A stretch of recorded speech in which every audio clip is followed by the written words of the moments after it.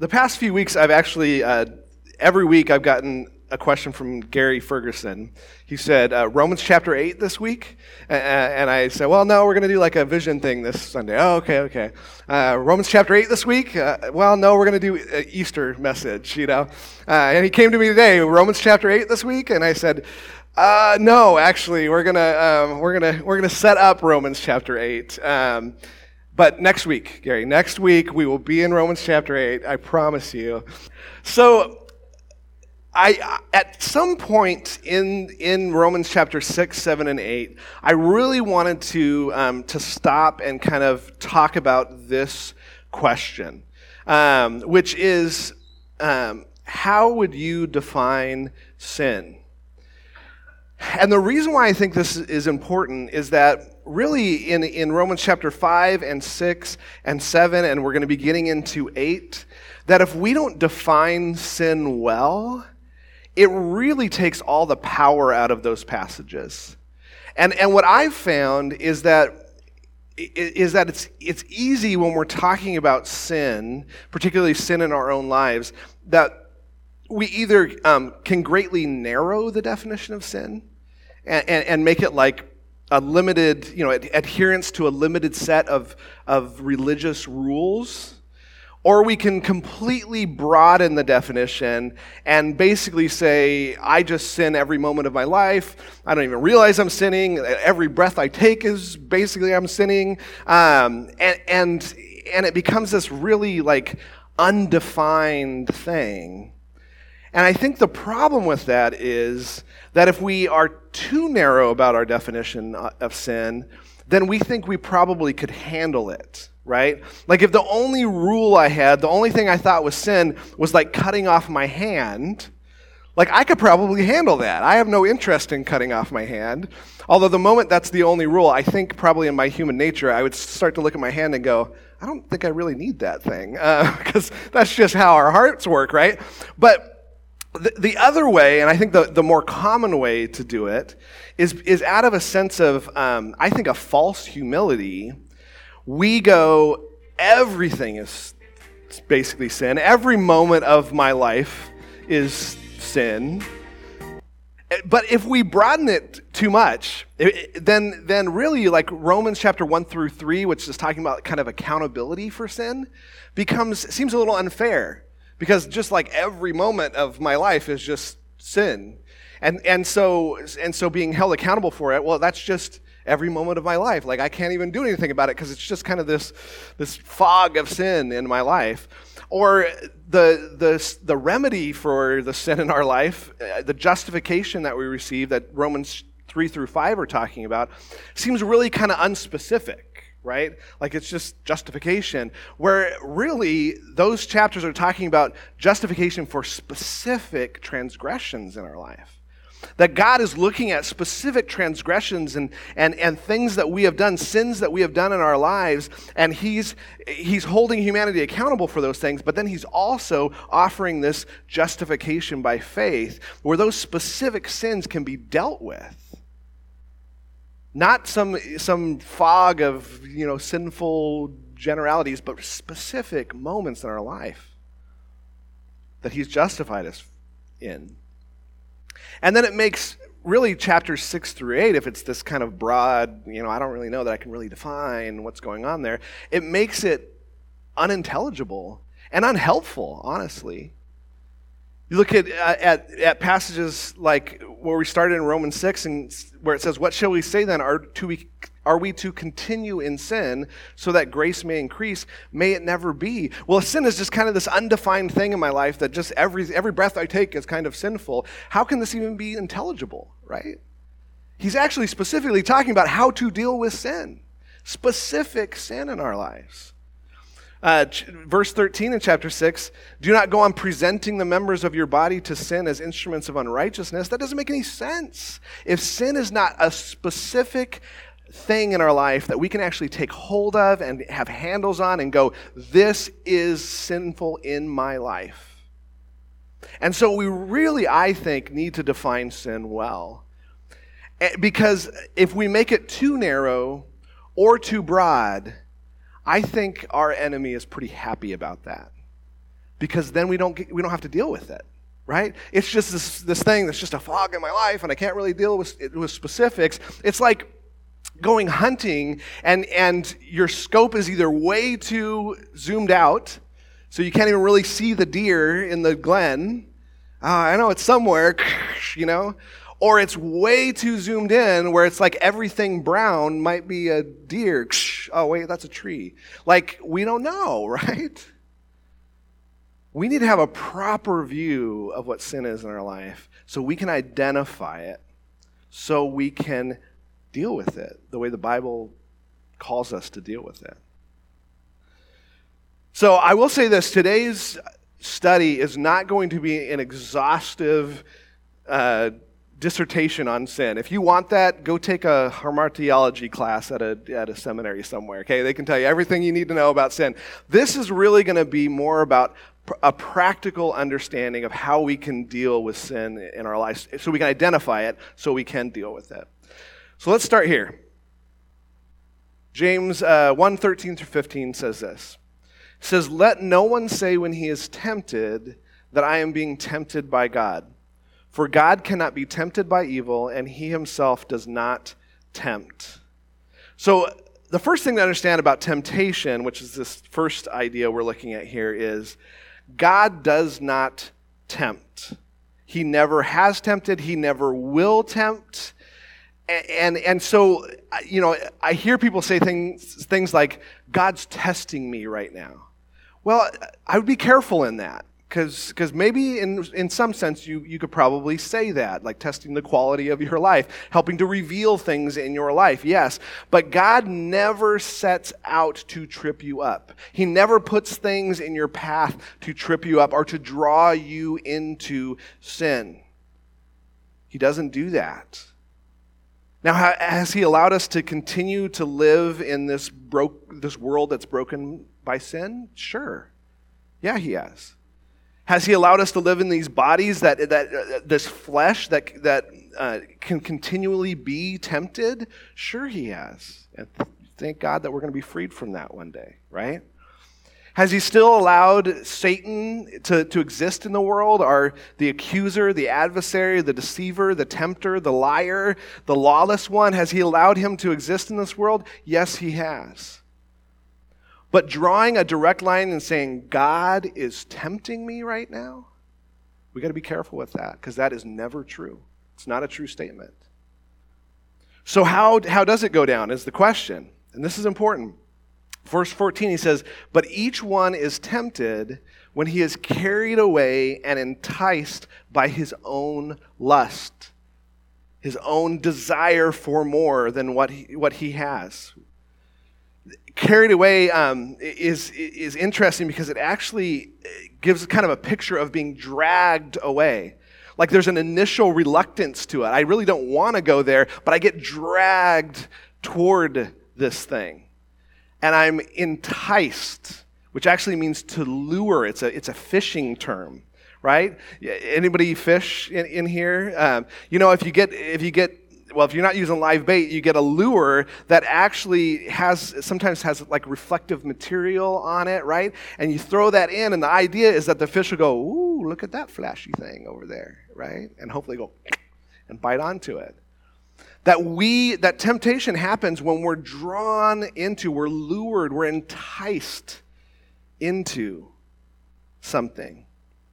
And this word even has a sense of kind of cleverly enticed or resourcefully enticed. That the way we're drawn to things it fools us, right? Just like that lure in a pond fools that fish into thinking it's something good, and they bite on it.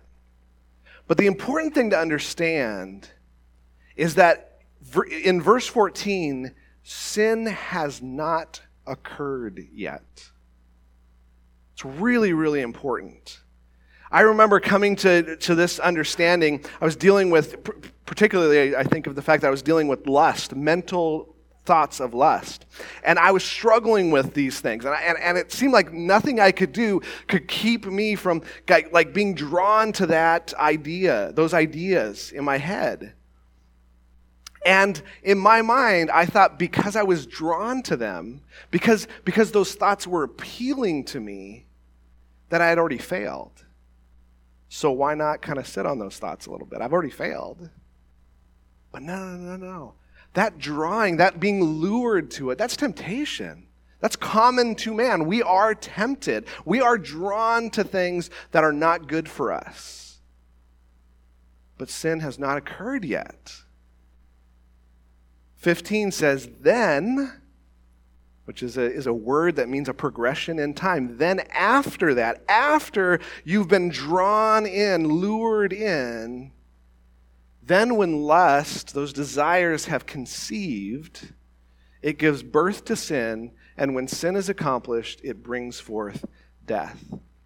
So he goes into kind of this pregnant imagery here, right? So now you've been drawn in, you have this temptation that's drawing you over, but then your will comes into it, your choice comes into it, and you go, yeah, I'm going to bite on that lure. I'm going to think about that thought.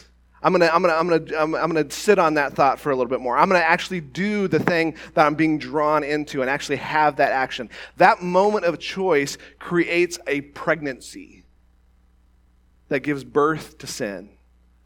And sin always, we've talked about this, always, 100% of the time, brings death. Always. For me, this was revolutionary in my life.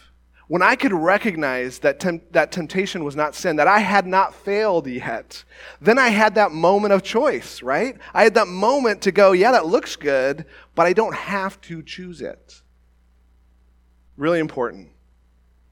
And it's something that goes along with this is Jesus' experience, right? This is Hebrews 4:15 and 16. It says, "For we do not have a high priest who cannot sympathize with our weaknesses." I actually wish the NASB would translate that empathize. You know the difference between sympathy and empathy?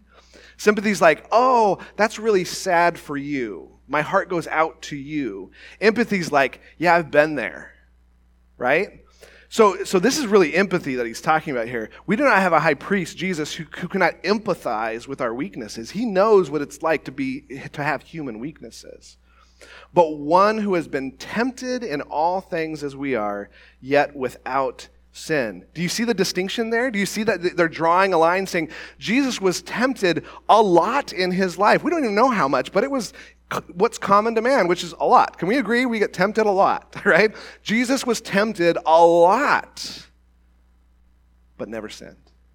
Never crossed the line from being drawn to things, enticed by things. And don't get this idea in your mind. I've talked to students a lot about this. We look at Jesus and it's like Superman, right? The bullets can't hurt me. No. Jesus was human man, not Superman. And he had weaknesses like we do. And he was drawn to things. He was tempted by things. When he was tempted in the wilderness, that wasn't like, yeah, I'm not very hungry.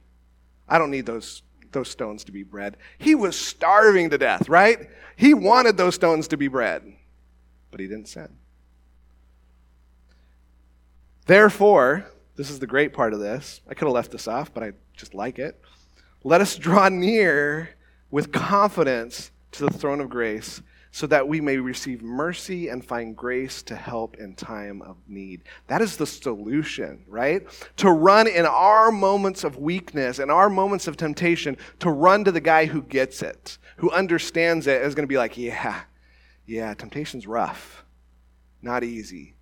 Let me give you some help with that thing that you're dealing with. Important concept, definitely an important concept it has been in my life, is that temptation is not sin. Can temptation lead to sin? Sure it can. But temptation in and of itself is not sin.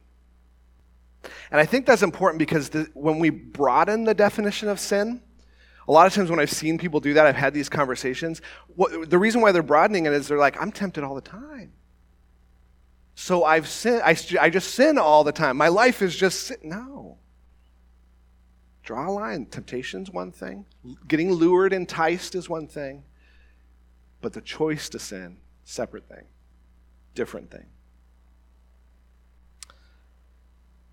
All right, let's look at another aspect of this. 1 John chapter 3, verse 4 says, "Everyone who practices sin also practices lawlessness, and sin is lawlessness." Now, we might be getting a little rudimentary here. We are probably getting rudimentary, but I think it's important to get the rudiments and understand this. To practice sin is to practice lawlessness. And to practice lawlessness is to practice sin. Those things, those are the same thing.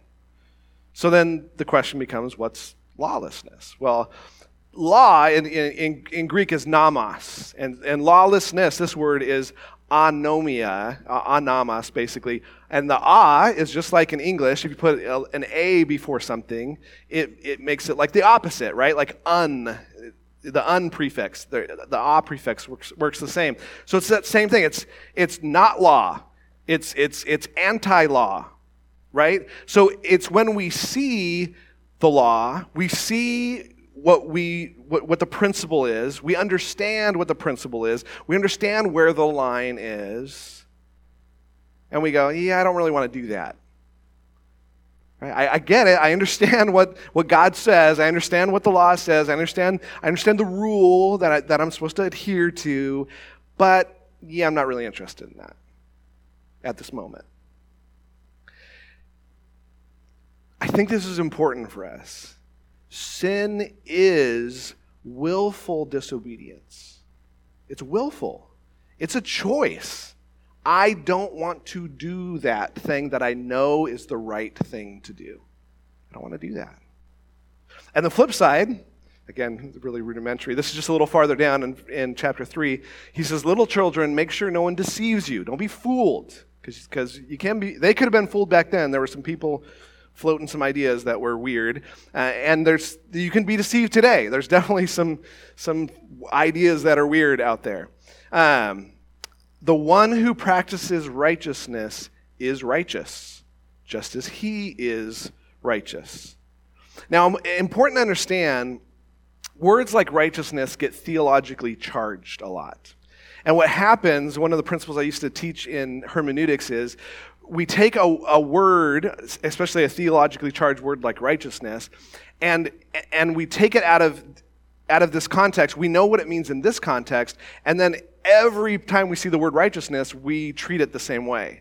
You can't do that because the writers aren't treating it the same way, and John's not treating it the same way here as Paul treats it in Romans. Okay, this is not righteousness from Romans. This is not justification by faith making us righteous in God's sight.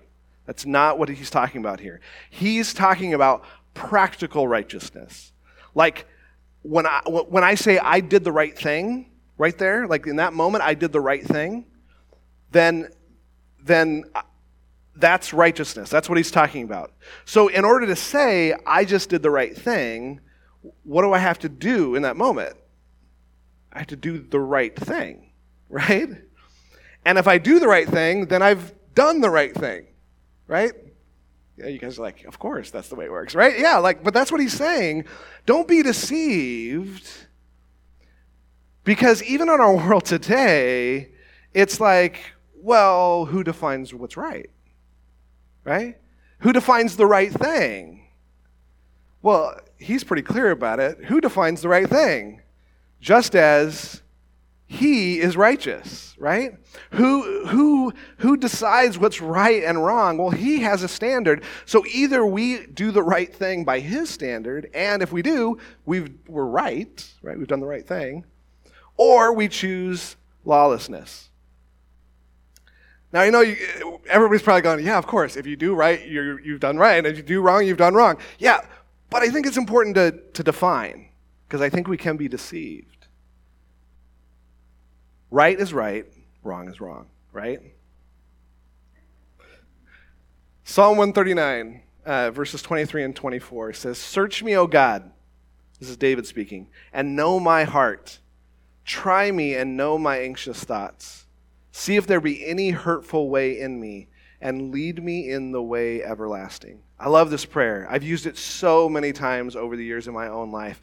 That we need to understand that sometimes, I don't know about you, but this is definitely true for me, that I don't know when I'm doing some things that are hurtful to me and to others, right? And so sometimes I'm just blind to it. Sometimes I ignore it. I'm too busy focused on this other thing over here.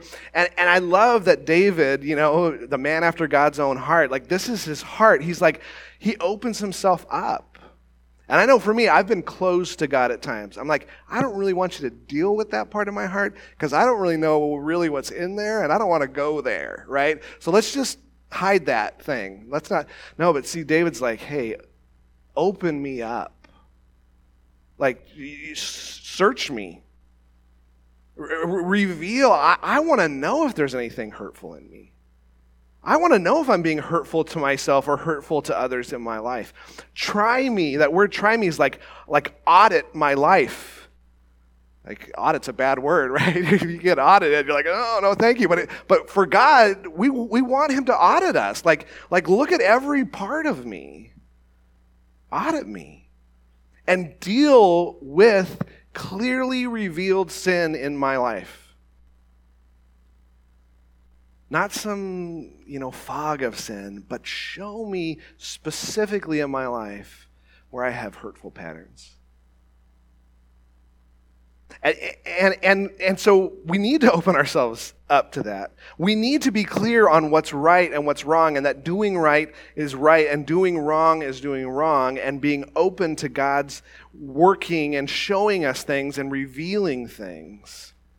But I think part of the reason why I wanted to lay this out is there's an important distinction to be made here too, in that sin, let me flip that around. Failure is not always sin. Human failure is not always sin. Sin is always failure, but human failure is not always sin. So I'll give you an example. If I take my car and I run over the neighbor's dog, would we all agree that that's probably not good, right? If I see the neighbor's dog, I really don't like the neighbor's dog, and I'm driving, I'm like, oh, there he is, thump, thump, thump, right? Like, that's not good. I should not run over the neighbor's dog, right? But what if I'm backing out of my driveway, and I thump, thump. I'm like, what was that? And I go look, and I've ran over the neighbor's dog. Is that sin? Is that wrongdoing? No, it's failure, right? I'm limited as a human. I've only got 2 eyes. I couldn't see behind me. I can't see all things at all times, right? Sometimes I'm going to fail just out of my human limitation. And have I morally sinned in that moment when I've done that? No, that's human failure. It's not wrongdoing. Aiming my car at the dog, that's wrongdoing, right? There's a difference. This verse is great. I remember doing a Bible study in my college group back in the day, and going over this verse, this passage with the college group. And I was struggling with some of the ideas here, and I'll tell you why. It says this: May the Lord cause you to increase and abound in love for one another, for all people, just as we also do for you. Now, you might look at that and go, okay, that's a pretty plain sounding verse, right? Increase and abound in your love for one another. But the problem that I was having at the time is I knew what the word love in this verse meant. And it doesn't mean what we might look at it on the surface and think, which is that like fond feelings for people. Like, I love you and I increase in my fond feelings about you. Like, we can understand that, right? Like how that kind of, your feelings for someone grows over time, right? That's not what's talked about here. It's the word agape, and agape is always a doing good. It's always an action-based word. So either you are agapeing or you are not agapeing. And so I'm struggling with this as a college student. I'm like, how does this make any sense? How can you increase and abound in agape? Because you're either doing it or you're not doing it. And then I got married. And I started to figure out that as much as I loved Melissa and wanted to love her and serve her and love her in a self-sacrificial way, and a lot of times, let's just be clear, I chose not to love her, right? I sinned against her. I've done that plenty. But there were times where I truly wanted to love and serve her with all of my heart, soul, mind, and strength. I just wanted to love her, and I was failing. And I was failing. And I was failing. I remember this very, very clearly early on in our marriage where I was just frustrated. It wasn't Melissa's fault. I just didn't know how to love her.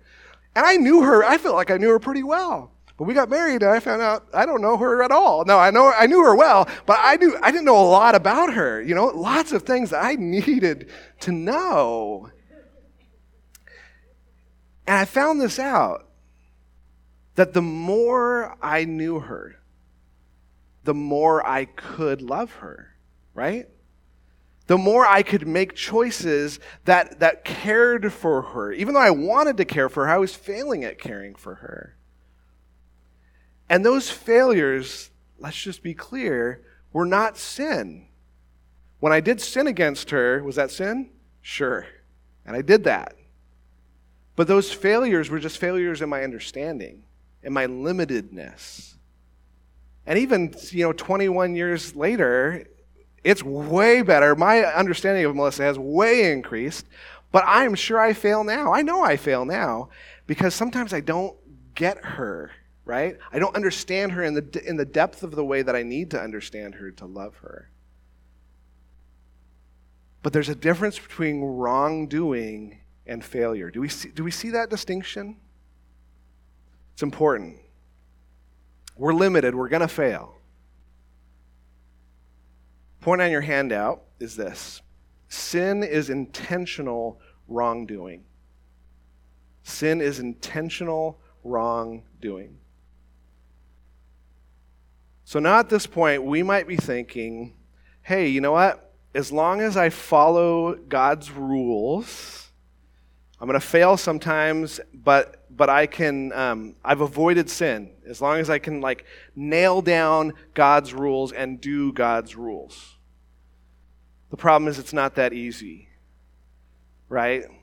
One of the biggest problems that the religious leaders had in the first century is they were doing the rules really well. In fact, the most respected people in their society, they were nailing the Old Testament law, and actually a lot of these other laws that were created by the religious leaders in generations before them, they were nailing it. You listen to Paul, and he was like, in regards to the law, I was perfect. And I don't think he's overstating that. I really do believe in Paul's mind, he believed he nailed the Old Testament. He nailed it down. But Paul wasn't saying that was a good thing. He was saying, I didn't get it. I didn't understand it. Romans 14, had to get some Romans in today. One person regards one day above another regards every day alike. Each person must be fully convinced in his own mind. He who observes the day observes it for the Lord, and he who eats does so for the Lord. For he gives thanks to God, and he who eats not for the Lord, he does not for the Lord he does not eat. He's not eating the Lord, but he doesn't eat for the Lord. You guys get the idea. And gives thanks to God. Okay, that's a little convoluted, and we'll get into the details of this when we actually get into 14. But the bottom line is this, that there's a conscience thing going on with us, right? So for some people, they regard some days over other days, okay?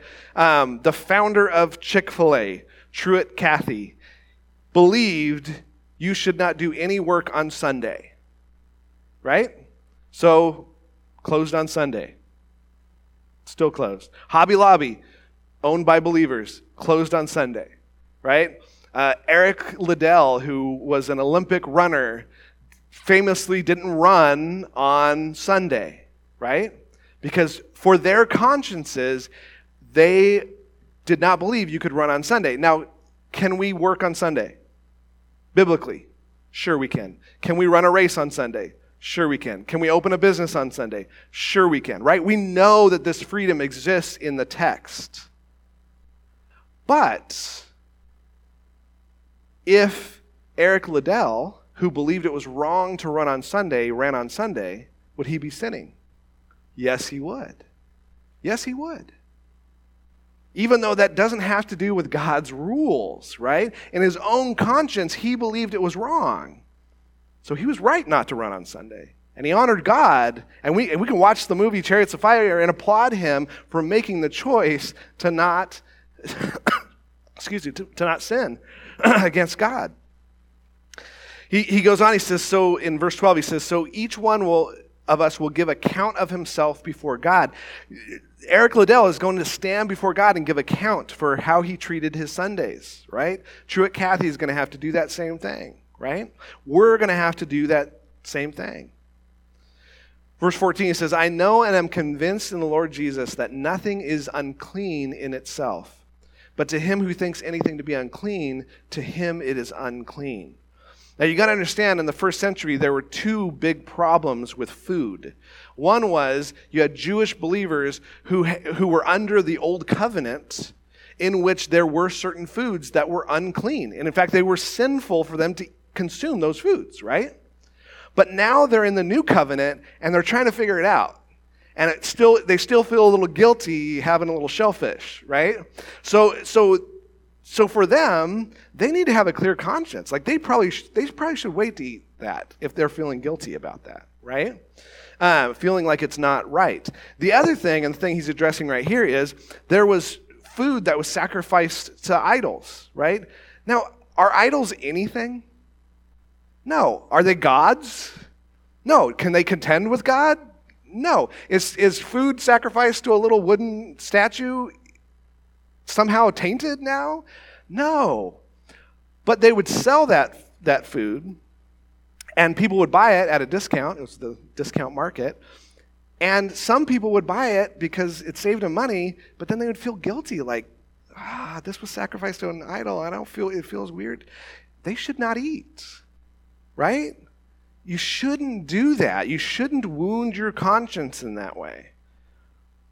Because, verse 23 kind of sums it up, he who doubts is condemned if he eats, because he's eating not from faith. And whatever is not from faith is sin. That's a super important concept. Whatever violates my relationship with God, this trusting relationship I have with him, I need to avoid those things at all costs. Because those things are sin for me. If I think drinking a cup of coffee is somehow against God's will for my life, I need to root coffee out of my life. I need to do that. Some people believe like you've got to take care of your body because somehow God thinks that's important, right? And you might think that. You know what? You need to take care of your body. Whatever that means for you, you need to do that. Because anything you do that goes, yeah, I know this is the right thing to do by my relationship to God, but I'm going to choose the alternate thing, that is sin for you. And honestly, might not be sin for someone else. And you go, wow, that sounds like relative thinking. There is a little bit of relativity in this. There is. I know we push back at that. The truth is not relative, but this principle is true. You know, in the past, things like mixed bathing. Anybody familiar with the idea of mixed bathing? That doesn't mean to have multiple people in a bath. It means swimming with someone from the opposite gender. That was wrong. You could not go to the beach and go swim with someone from another gender. You know, guys and girls swimming together. Can't do that. You couldn't dance. And definitely you couldn't dance in the church. Like maybe go hide your dance at the dance hall or something, but not in the church, right? Any amount of consumption of alcohol has been believed to be like, no, you can't do that. Watching R-rated movies, no, that's definitely sin, you know. Gambling, tattoos, having a Christmas tree, sending your kids out on Halloween, all of these things, there's no specific violation scripturally, but it's been kind of a standard that we go, I don't know if I'm comfortable with that. Then we got to stay away from that because we don't want to wound this relationship that we have with God. If you believe it's wrong for you to participate in that, and you choose to participate in it, it is wrong for you. It is sin for you. James 4:17 says something similar, which is, therefore, to the one who knows the right thing to do and does not do it, to him it is sin. So this includes like inaction too. Because some people are like, I'm just going to do nothing. And if I do nothing in my life, I can't blow it, right? I can't. No. Inaction in a moment when you need to take action and do the right thing, that's sin for you too. The point on your handout is actually just straight from Romans 14. Whatever is not from faith is sin. Whatever violates this trusting relationship we have with God, it's sin. Bottom of your handout, I'm just going to read that for us. Identifying sinful patterns in our lives is an important prerequisite to addressing them. If we overly narrow the definition, we end up ignoring patterns in our thinking and actions that are dealing death to us and others. If we overly broaden the definition, it makes it impossible to address specific sins as God makes us aware of them. God